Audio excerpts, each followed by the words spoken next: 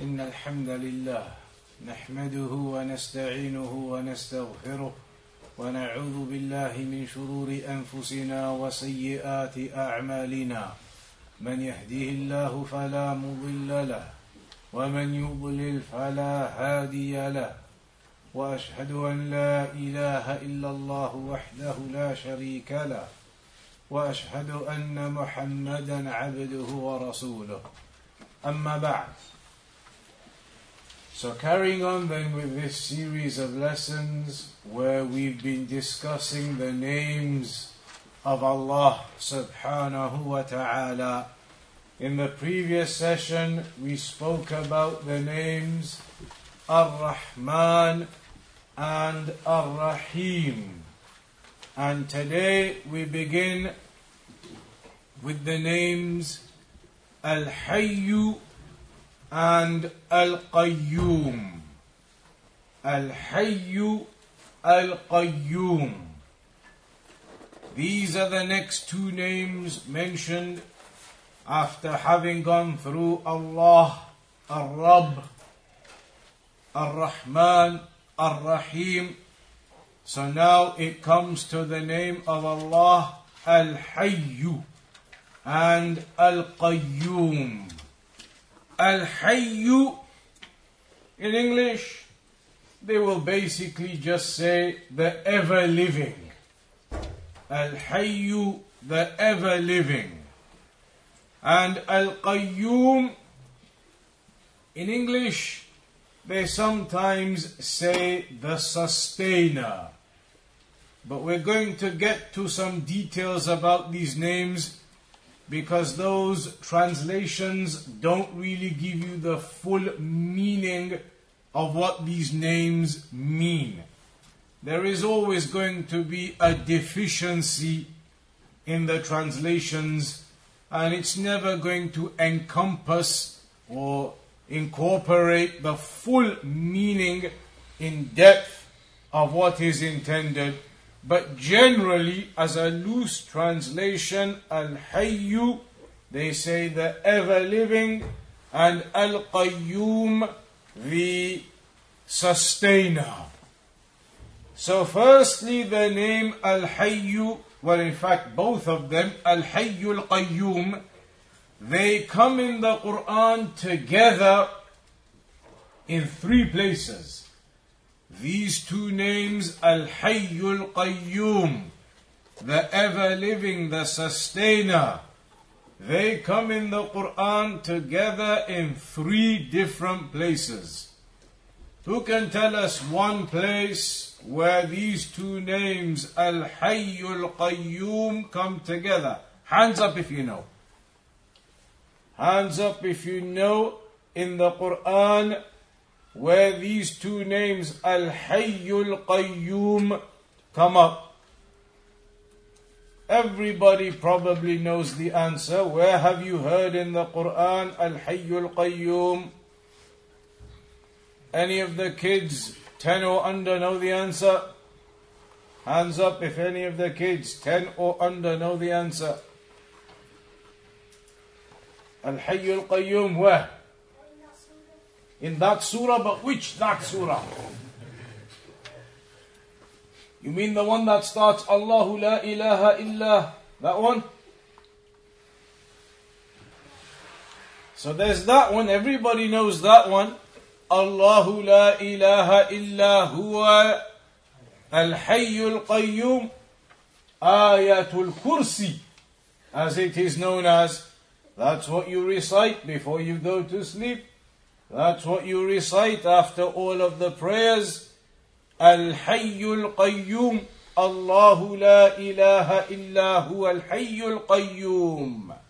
That's one place. The same ayah, in the same way, comes in Surah Al Imran as well. And then the third place is in Taha 111. وَعَنَتِ الْوُجُوهُ لِلْحَيِّ الْقَيُّومِ.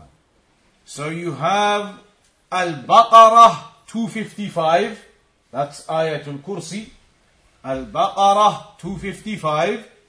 Then you have Ali Imran, right at the beginning, ayah 1 and 2, right at the beginning of Ali Imran, Allahu la ilaha illa huwa al-hayyul qayyum. And then in Surah Taha, number 111, ayah number 111.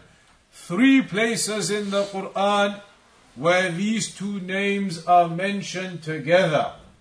Al-Hayyul Qayyum, the ever-living, the sustainer. So now then, if we look at these two names one by one, the first one, Al-Hayyu, which as we said in English, generally and loosely speaking, the ever-living. Al-Hayyu, it is affirming, it is an affirmation of the attribute of life. Life for Allah subhanahu wa ta'ala. Because obviously something that doesn't have any life, if something is dead, it cannot be deserving of worship. These idols and statues that they worship do not have any life. They are dead, not alive. Cement and rocks and bricks that they make into their statues and idols. So this affirms the attribute of life to Allah subhanahu wa ta'ala. And of course, it is a life of absolute perfection in every sense. A life of absolute perfection in every sense.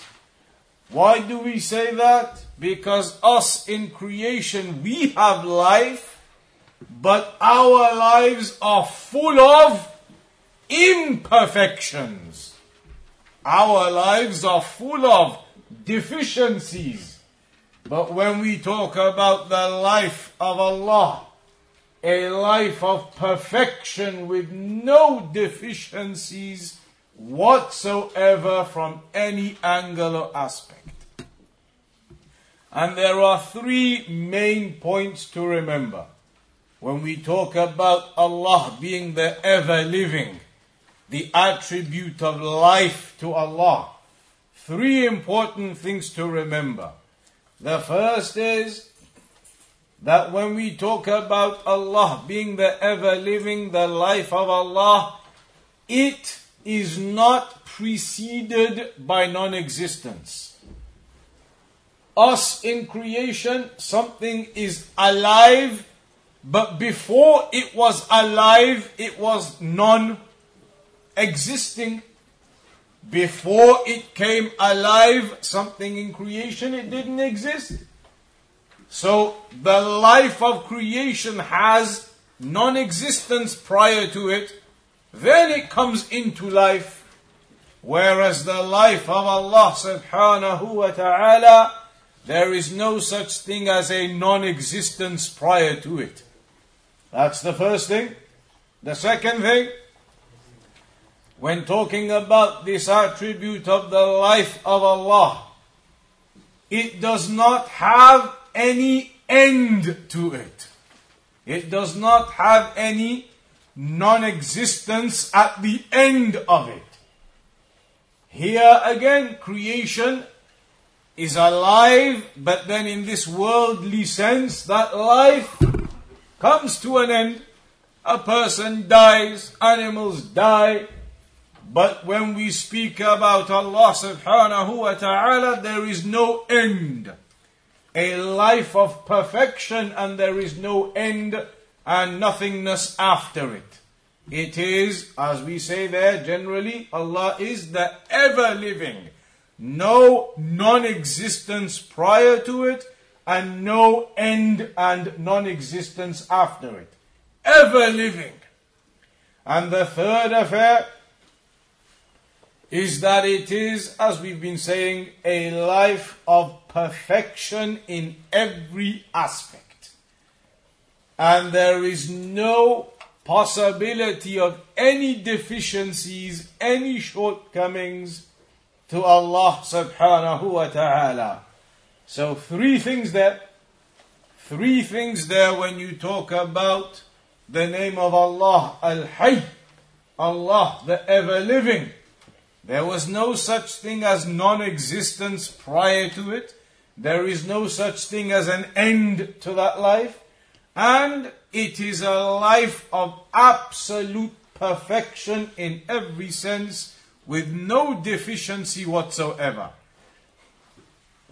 One example, which is also an example for Al-Qayyum, is in Ayatul Kursi. In Ayatul Kursi, Allah subhanahu wa ta'ala mentions, لا تأخذه سنة ولا نوم. That Allah is never overcome by sleep or slumber.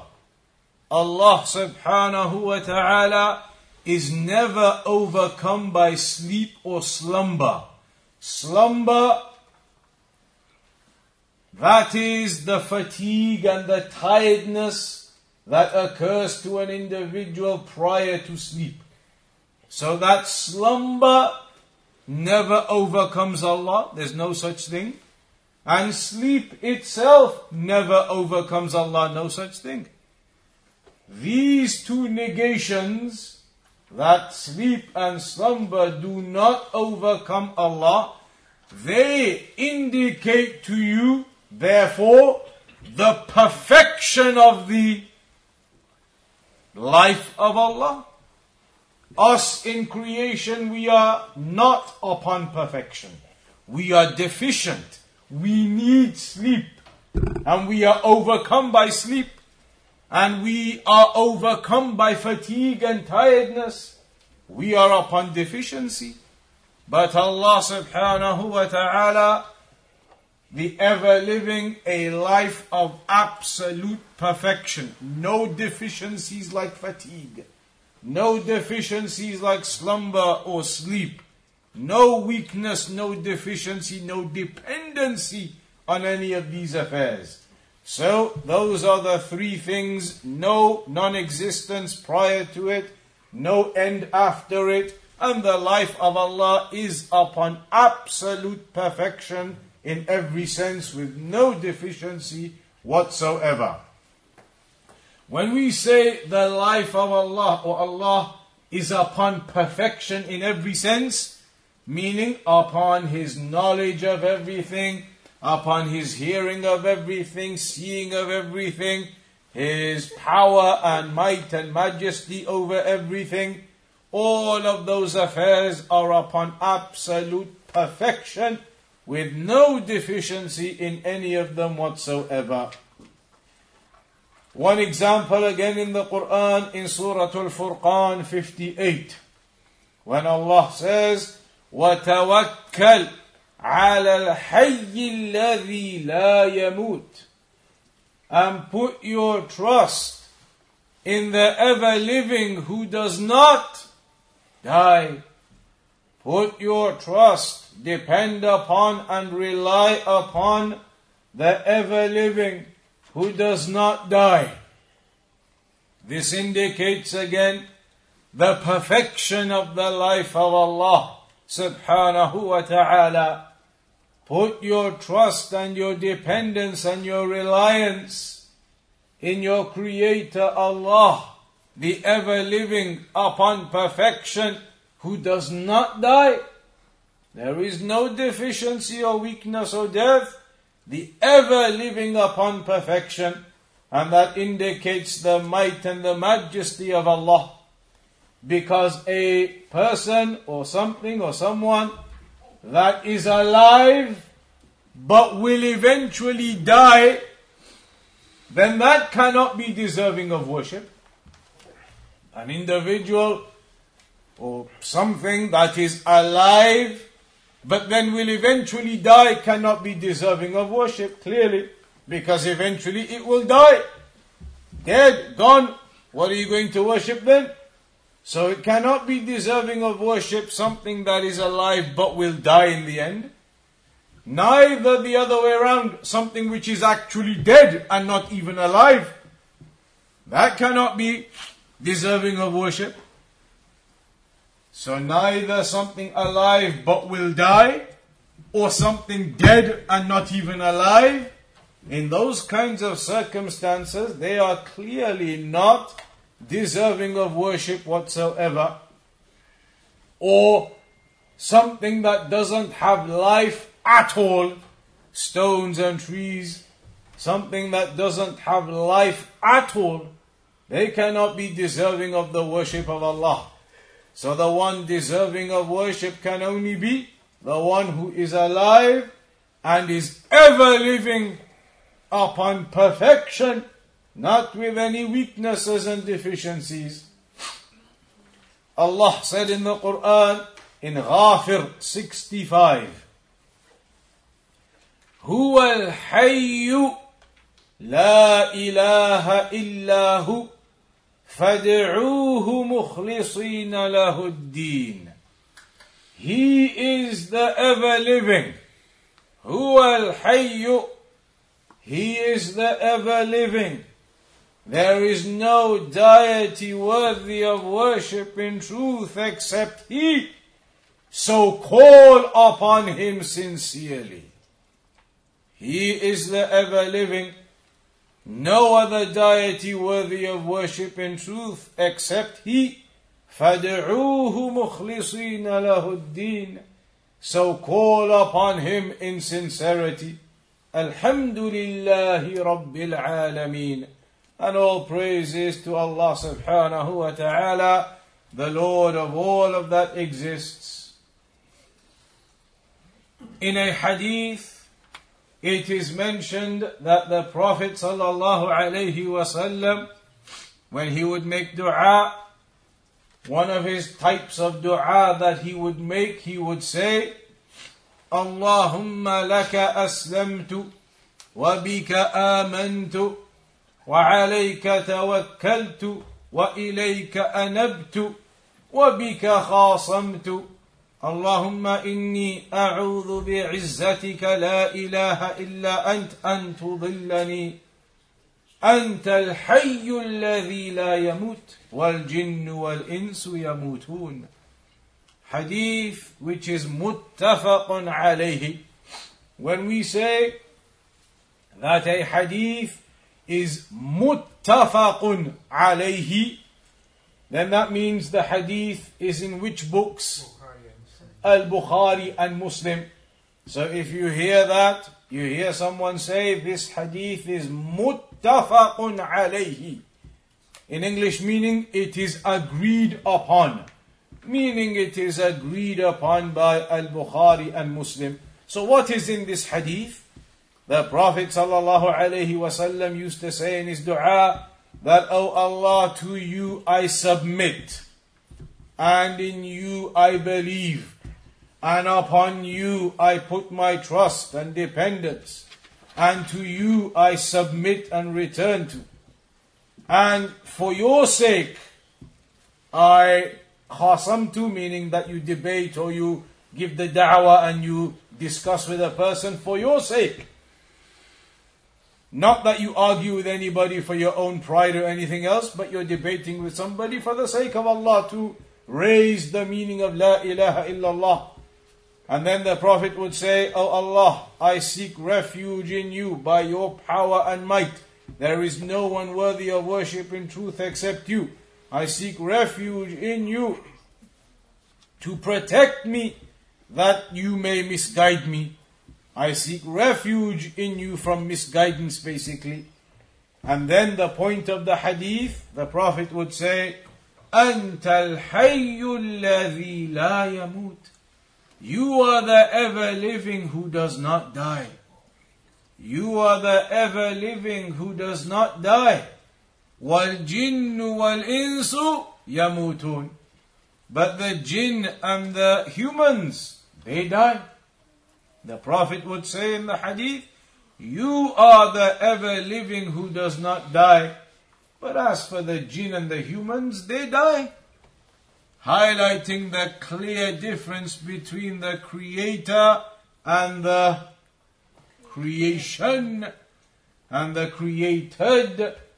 the clear difference between the Creator and the creation. The Creator and those who were created. Allah is the ever living upon perfection, whereas the creation, they die. They do not have the life of perfection and completion. So that is generally the meaning of Al-Hayyu. Allah, the ever living. The second name there we had was Al-Qayyum. Al-Qayyum, in English they say the sustainer. However, you should make a note carefully that Al-Qayyum has two meanings, two parts to the meaning. There are two parts to the meaning of Al-Qayyum, and both of them you have to have together. One meaning of the name Al-Qayyum is the one who sustains. Like we said, the sustainer. Allah sustains the creation by giving them air, food, water, homes, clothes, all of these things that Allah provides for us. Allah sustains us in this way. And all of the creation, the mountains, the heavens, the skies, the clouds, everything is controlled and kept in order by Allah subhanahu wa ta'ala. So Allah sustains all of the creation. Allah maintains all of the creation. Sustains us with the food and the water and the drink, etc. That is sustenance we need from Allah. So one of the meanings of Al-Qayyum is that Allah is the sustainer. Allah sustains His creation, provides them rizq, provides them what they require to be sustained, to continue upon their existence. And all of the creation, we need our sustenance from Allah. And without that sustenance from Allah, we would not be able to exist. That is one meaning of Al-Qayyum. The second meaning of Al-Qayyum, and both of these are needed together, the second part of the meaning of Al-Qayyum is that Allah is completely self-sufficient. That He does not need sustenance from anyone. He is not in need of anything or anyone. That is the meaning of Al-Qayyum also.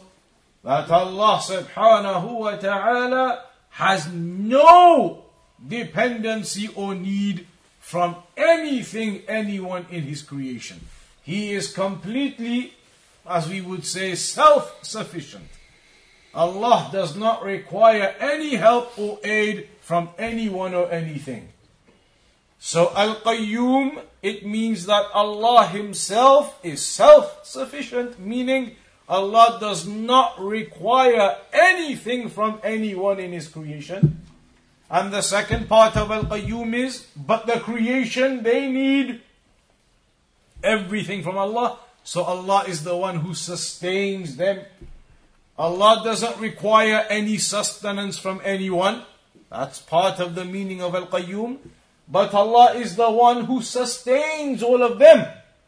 He does not require sustenance, but He sustains all of them.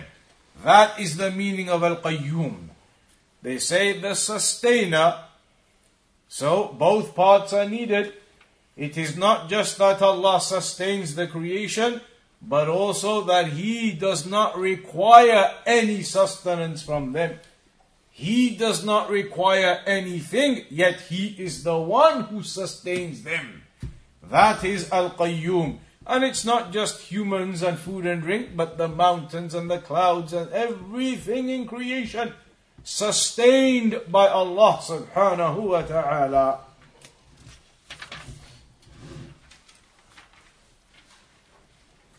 Proof of this, firstly, the point that Allah is not in need of anything or anyone from the creation. He is not in need of any sustenance or anything from anyone. In Surah Fatir, number 15, Ya ayyuhan nas. Allah says, O people, Ya ayyuhan nas, antumul fuqara'u ila Allah. You are the ones in need of Allah. O people, you are the ones in need of Allah. Wallahu huwa al-ghaniyyul hamid. But Allah, He is the rich. Meaning, al-ghani in this case, not needing anything. Allah is al-ghani, the one who is not in need of anything. Al-hamid, the praiseworthy. So this ayah highlights both points, in fact.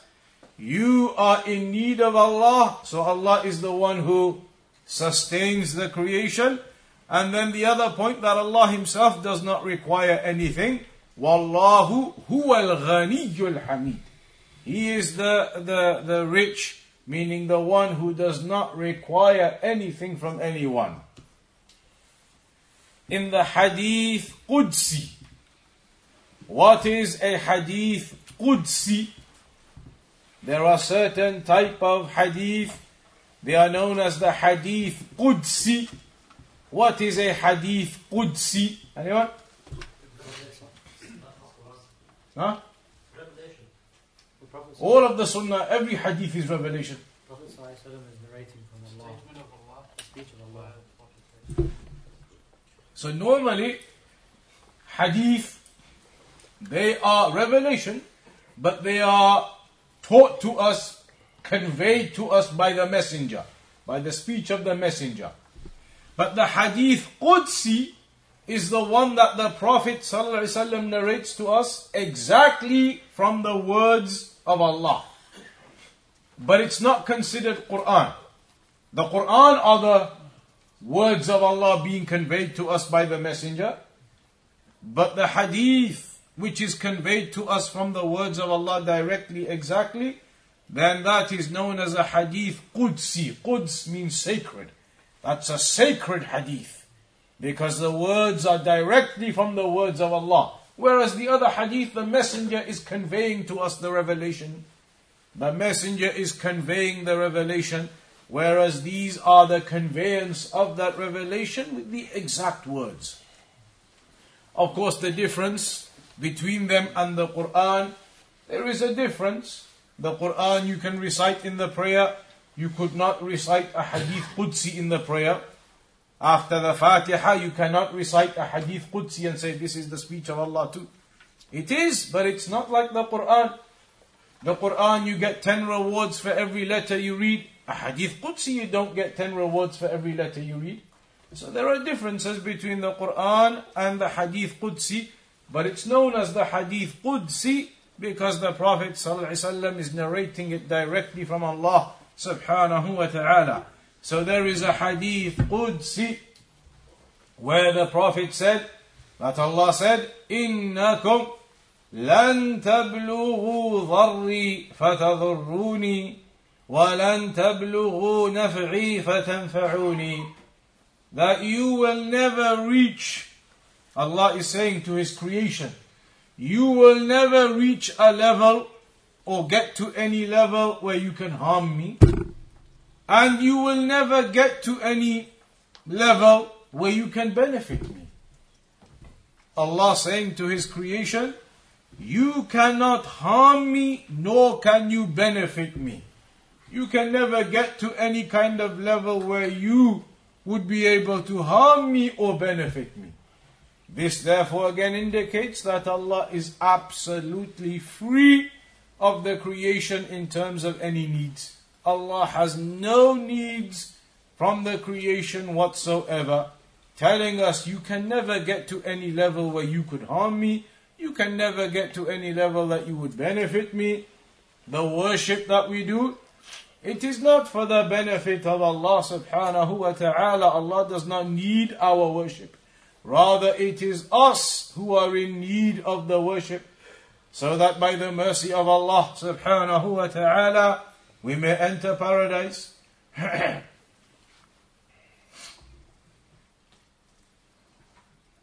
In another ayah, Fatir 41, Al-Ra'd 33. Surah Al-Ra'd 33, Allah subhanahu wa ta'ala says, أَفَمَنْ هُوَ قَائِمٌ عَلَى كُلِّ نَفْسٍ بِمَا كَسَبَتْ وَجَعَلُوا لِلَّهِ شُرَكَاءَ قُلْ سَمُّوهُمْ. Allah says, أَفَمَنْ هُوَ قَائِمٌ عَلَى كُلِّ نَفْسٍ بِمَا كَسَبَتْ. The one who sustains every soul upon what it obtains. Is that comparable to the one who does not? The one who sustains everyone and what they achieve and earn, is that comparable to someone who gives you no sustenance or anything?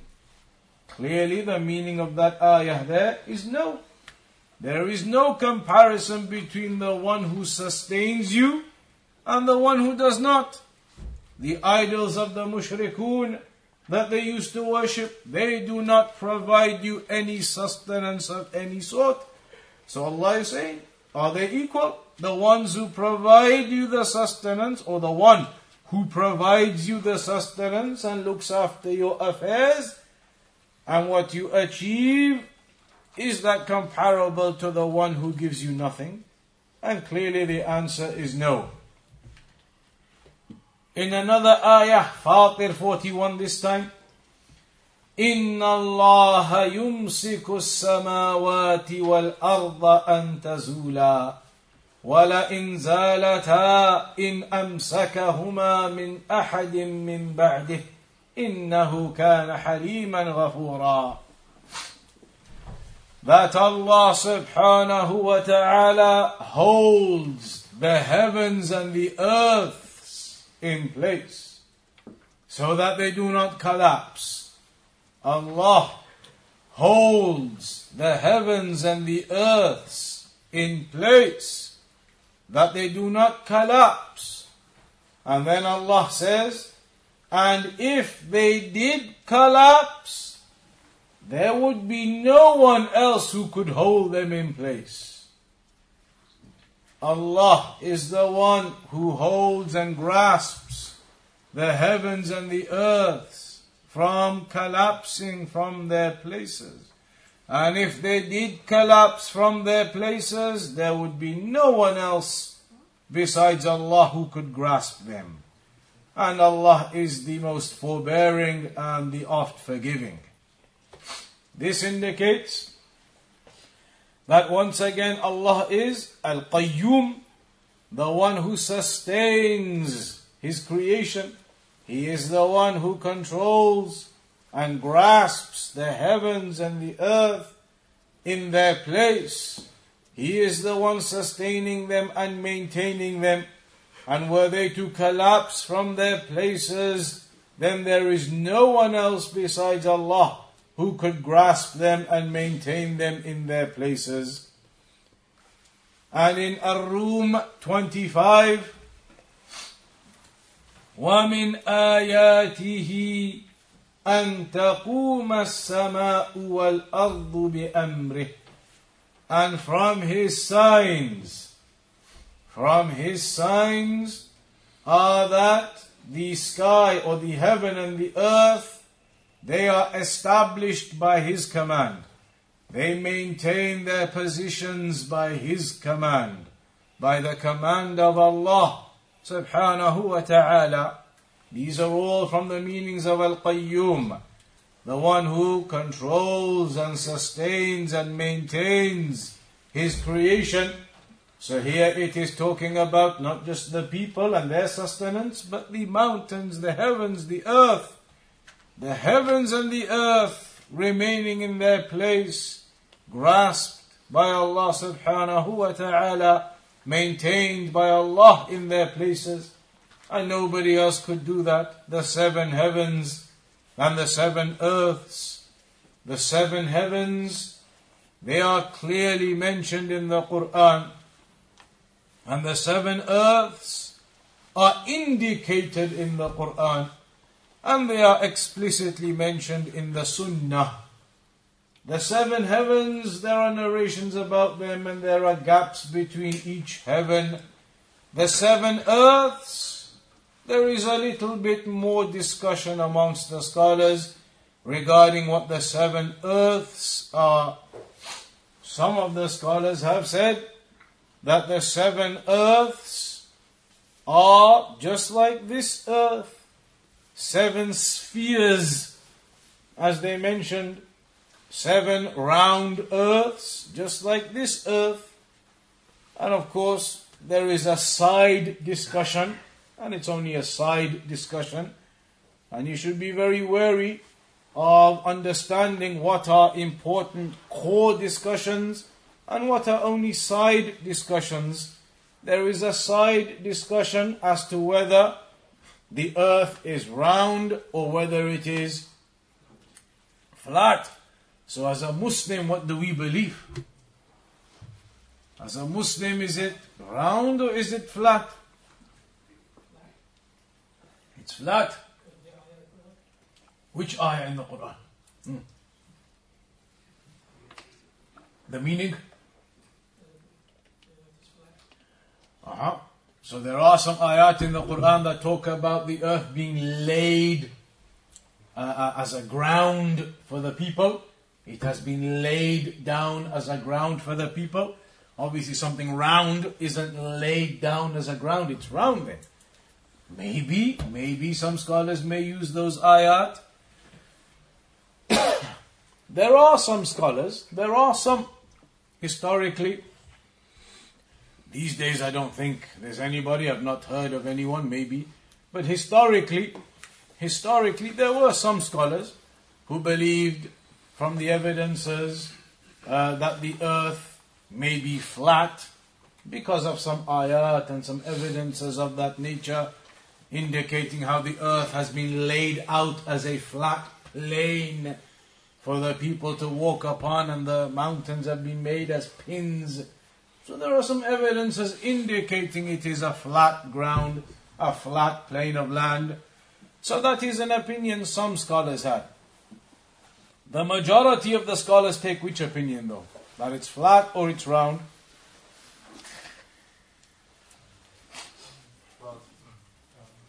That it is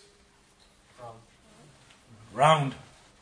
That is the opinion of the majority of the scholars. There are only a minority of scholars, some of them, who hold the opinion that the earth is flat. But, as we said, these kinds of discussions are not primary discussions.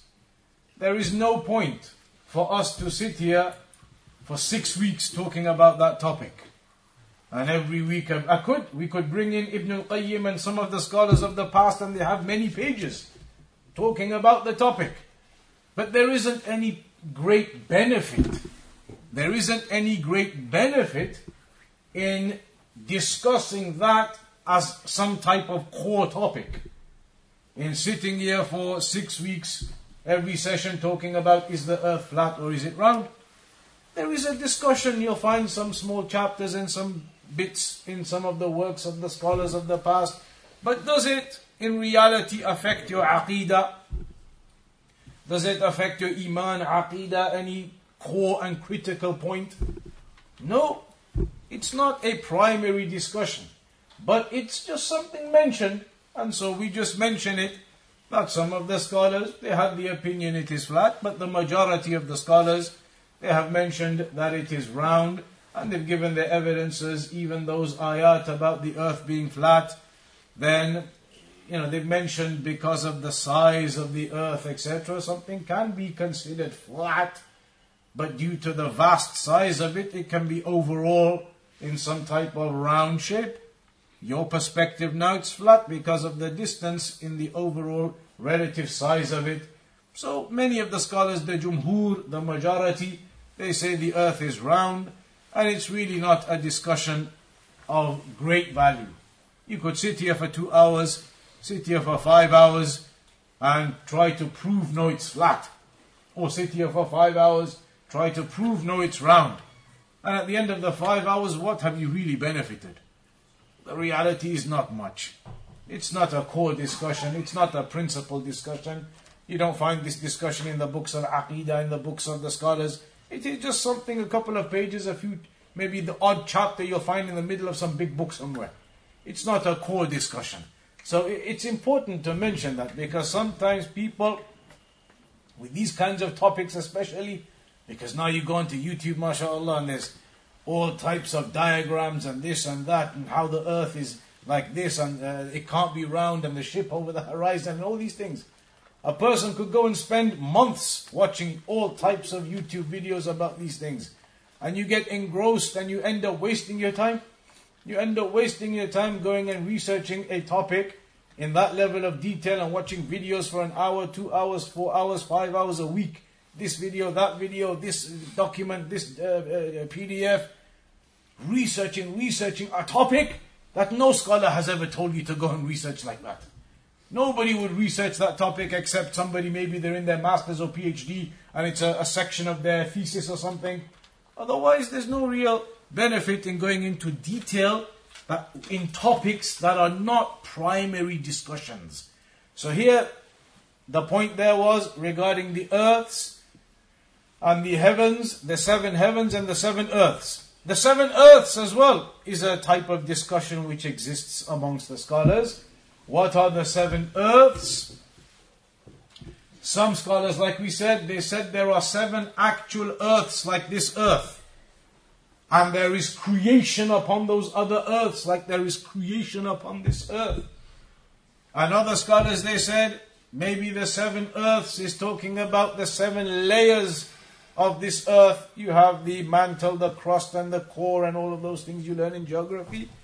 All of the 7 layers of the earth, maybe. Some have said, maybe it is the continents of the world, the land masses, that there are 7 major land masses upon this earth. Even though Ibn Kathir, he did not view this opinion to be very strong, that the 7 earths is talking about the 7 land masses, like the 7 continents, major areas of land on this earth. But it's an opinion as well. So there are some different opinions about what the 7 earths can be. The point here is though, Allah says, from His signs is that the heaven and the earth, they are established by His command. They are maintained, they are in their place, they are sustained by the command of Allah subhanahu wa ta'ala. So that is briefly the meaning of the name Al-Qayyum. These 2 names together, Al-Hayyu, Al-Qayyum. Al-Hayyu Al-Qayyum. They come together in the Quran like we said.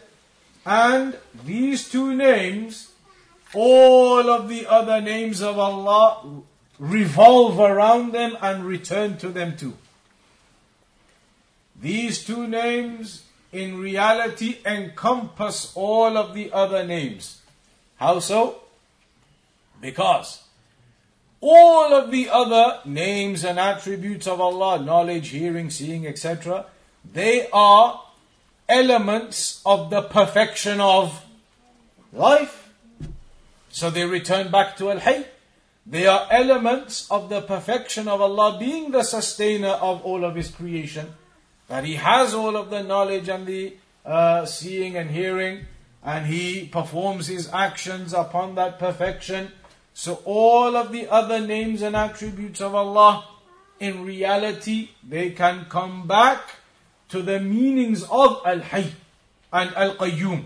All of those others, if you think about them, they are incorporated into Al-Hayy and Al-Qayyum.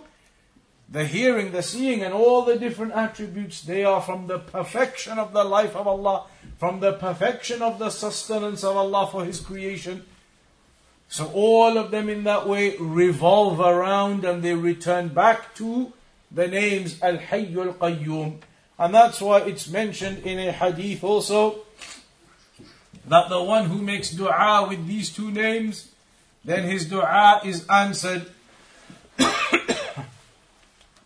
Ibn al-Qayyim, rahimahullah ta'ala, mentioned that there is a great impact upon the dua, and the dua being answered for the one who calls upon Allah with these two names. Ya Hayyu Ya Qayyum Birahmatika Astaghith. Calling upon Allah, the Hayy, the Qayyum. By your mercy I seek your help and assistance. So making dua to Allah subhanahu wa ta'ala and using these two names in your dua to call upon Allah. Then there is the hadith where the Prophet sallallahu alayhi wa sallam said, لَقَدْ دَعَى اللَّهَ بِاسْمِهِ الْأَعْظَمِ الَّذِي إِذَا دُعِيَ بِهِ أَجَابَ وَإِذَا سُئِلَ بِهِ أَعْطَى. That he has made dua to Allah with his greatest name. The one that if you call upon Allah with it, your dua will be answered. And if you ask Allah subhanahu wa ta'ala with it, then he will give you. And that is in reference to the names Al-Hayyul Qayyum. And that's why in that ayah in Surah Taha 111, وَعَنَتِ الْوُجُوهُ لِلْحَيِّ الْقَيُّومِ, that the faces are humbled before Al-Hayyul Qayyum. So those are the names Al-Hayyu Al-Qayyum. That brings us to the end of that chapter. Next time then, insha'Allah ta'ala, we'll mention some of the other names that come up in the next chapters. Names such as Al-Khaliq, Al-Razzaq, Al-Raziq, the one who creates, the one who sustains, the one who provides. Al-Ahad, like Qul huwa Allahu Ahad. So that is an important section we'll discuss. As-Samad, Qul huwa Allahu Ahad, Allahu Samad. Allahu Samad. Allah is the As-Samad. So what does it mean that Allah is As-Samad? Those kinds of names then will come to those in the future chapters, insha'Allah ta'ala. Any questions up to there then? How is the name Qayyum? Sorry, just before. So, just thinking about the Sahaba and our worship. I mean, their worship, the way they worship Allah subhanahu wa ta'ala, and us, we don't even equal to the dust of their worship. How do we expect that we will enter Jannah? So we do not compare to the companions in our level of worship. No doubt the companions of the Prophet sallallahu alaihi wasallam, they were tremendous in their level of worship, in their iman, in their belief, in their strength. They lived with the Prophet sallallahu alaihi wasallam. They fought in the battles with the Prophet sallallahu alaihi wasallam. No doubt they were tremendous in their levels of worship, in their levels of belief and iman and strength. But that does not mean that we say, if the companions did so much and that was their level and we are nothing compared to them, how are we ever going to enter paradise? We can say Allah subhanahu wa ta'ala has promised paradise for the believers. Those who do righteous actions, even if your righteous actions are less than another person, as long as you do your righteous actions and you stay away from the haram and that which Allah has prohibited, then you are fulfilling the commandment Allah placed upon you.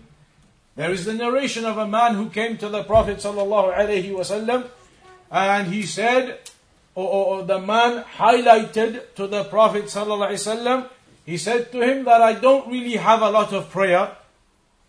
The man said to the Prophet, I don't really pray much, meaning he does his 5 obligatory, obviously. He was talking about the optional prayers like night prayer and sunnah prayers and nafil prayers. He said, I don't really do much of those. And fasting, I don't really do much of that, meaning outside of Ramadan, optional fasting. Basically, he was telling the Prophet that I don't really do much optional worship. I don't do that much. But he was doing the fard. He was doing the minimum. He was doing the obligations, praying his 5 prayers, performing his fasting in the obligation, doing all the obligations, sticking to that, staying away from the haram. And then he mentioned about his love for the righteous. And the Prophet ﷺ said, you will be with those who you love. Meaning even though he didn't have a great deal of worship, he was performing the obligations upon him, staying away from the haram. And insha'Allah ta'ala, you expect and you hope goodness for that person. It is not a condition that we say you have to get to the level of Abu Bakr to enter paradise, or you have to get to the level of Umar ibn Khattab to get to paradise.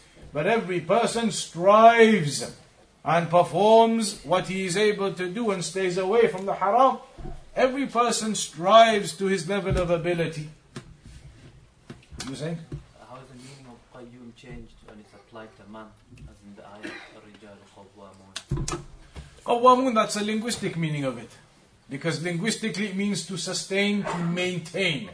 So the men are the maintainers over the women. They maintain over the women in terms of providing the income and the housing, the clothing, the food. They maintain the household and the women in that way. That's the linguistic meaning of it in there. Anybody else?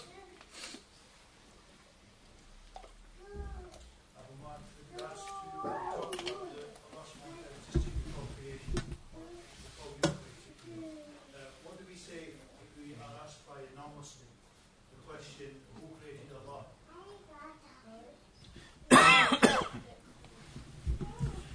The non-Muslims or somebody confused and they come along and they say, who created Allah? Or they start off by saying, who created you? And you say, like the discussion of, so you're created from water, water created from atom, atom created from this, and that created from that. And you get to the last thing and you say, that was created by Allah initially. They say, okay, then who created Allah before that then? So the question is invalid in that respect. Because we know that Allah subhanahu wa ta'ala said, قُلْ هُوَ اللَّهُ أَحَدٌ اللَّهُ الصَّمَدُ لَمْ يَلِدْ وَلَمْ يُولَدْ. That Allah subhanahu wa ta'ala was not given birth to, and neither did He give birth. He does not have a father, does not have a mother, does not have a son, does not have a daughter. Allah subhanahu wa ta'ala is one. Allah is unique. And Allah is the ever-living, the creator of all of the creation. So there is no such thing as saying, who created Allah? If a person understands the belief that all of this creation was created by the Creator, and that He is the ever-living, and He is Al-Qayyum and Al-Hayy, if a believer understands those affairs, then you understand it is not a question who created Allah. There is no such thing as a creator of Allah. There is no such thing as something before Allah. But those kinds of discussions, a person starts going down that road, and that's where you end up in confusion. If a Muslim goes down that road, that's from the whisperings of the shaitan. It mentions it in a hadith, that eventually he will say to you, and who created Allah then? In the narration it mentions it. So a person does not go down this type of philosophical route. Okay, how was this created? By that thing. And how was that created? By this thing, by that thing, by that thing. By Allah. Then who created Allah? Shaitan works with you in that path to get you to that confusion. But we understand Allah is the mighty and majestic, the creator of everything that exists. The creator of all these worlds. Like you see in the statement of Al-Imam Abu Hanifa. Al-Imam Abu Hanifa, they mention about him that on one occasion he had a debate with some atheists. Some atheists wanted to debate with him about the existence of God, the existence of Allah. So they made an appointment with him.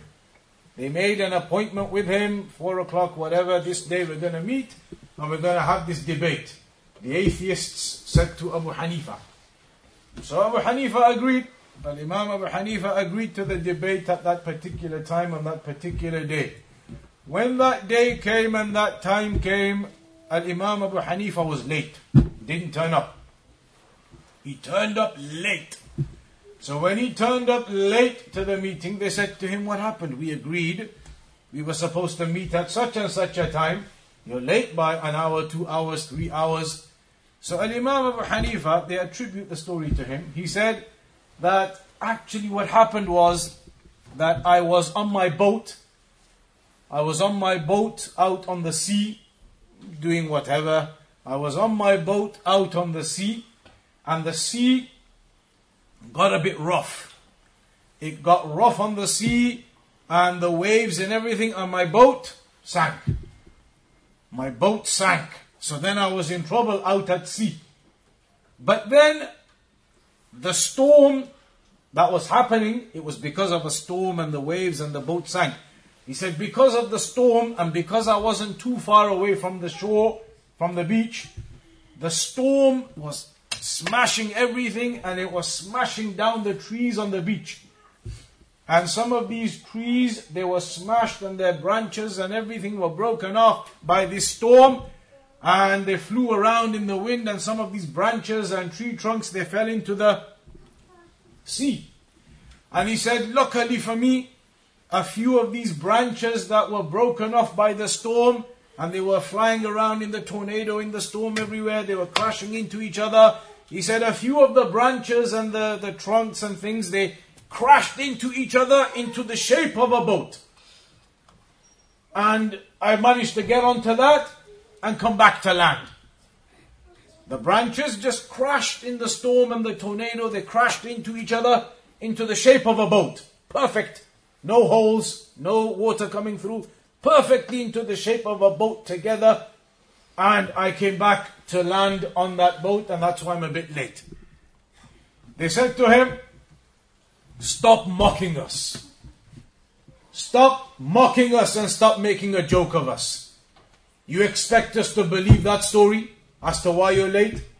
You expect us to believe that these branches broke off the tree and they were pushed around by the wind and the storm and they crashed into each other perfectly, each branch joining up with the other one perfectly. You've seen how the planks, they joined them in the boats. Everything joined perfect, and the branch covered that hole. Another branch came and covered that. Perfect, floating on the water. They said, don't be stupid. That doesn't happen by itself. You need someone. A person has to come and cut the branches to the right length and then join them up perfectly so there's no holes. That doesn't just happen with branches crashing into each other. Somebody has to come, a carpenter has to come, cut them up perfectly, put them together, join them up, seal them, nail them. You don't get a boat with branches just crashing together. They said, you're making that up. He said, well, if you don't believe that something as simple as a boat, a little wooden boat, can be created by itself by the wind and the branches crashing into each other, you don't believe that a simple boat, a wooden boat, cannot be created by itself and it needs someone to do it, then how do you believe this whole world and this whole creation and all of the intricacies within it, they all created themselves? You won't believe me that a simple boat can create itself. How do you believe that this whole world, with all of the intricacies in it, created itself? And from that one first opening line, the discussion was finished.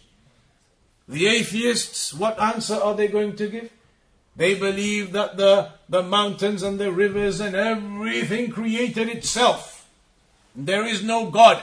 There is no creator. But a boat, they know it can't create itself.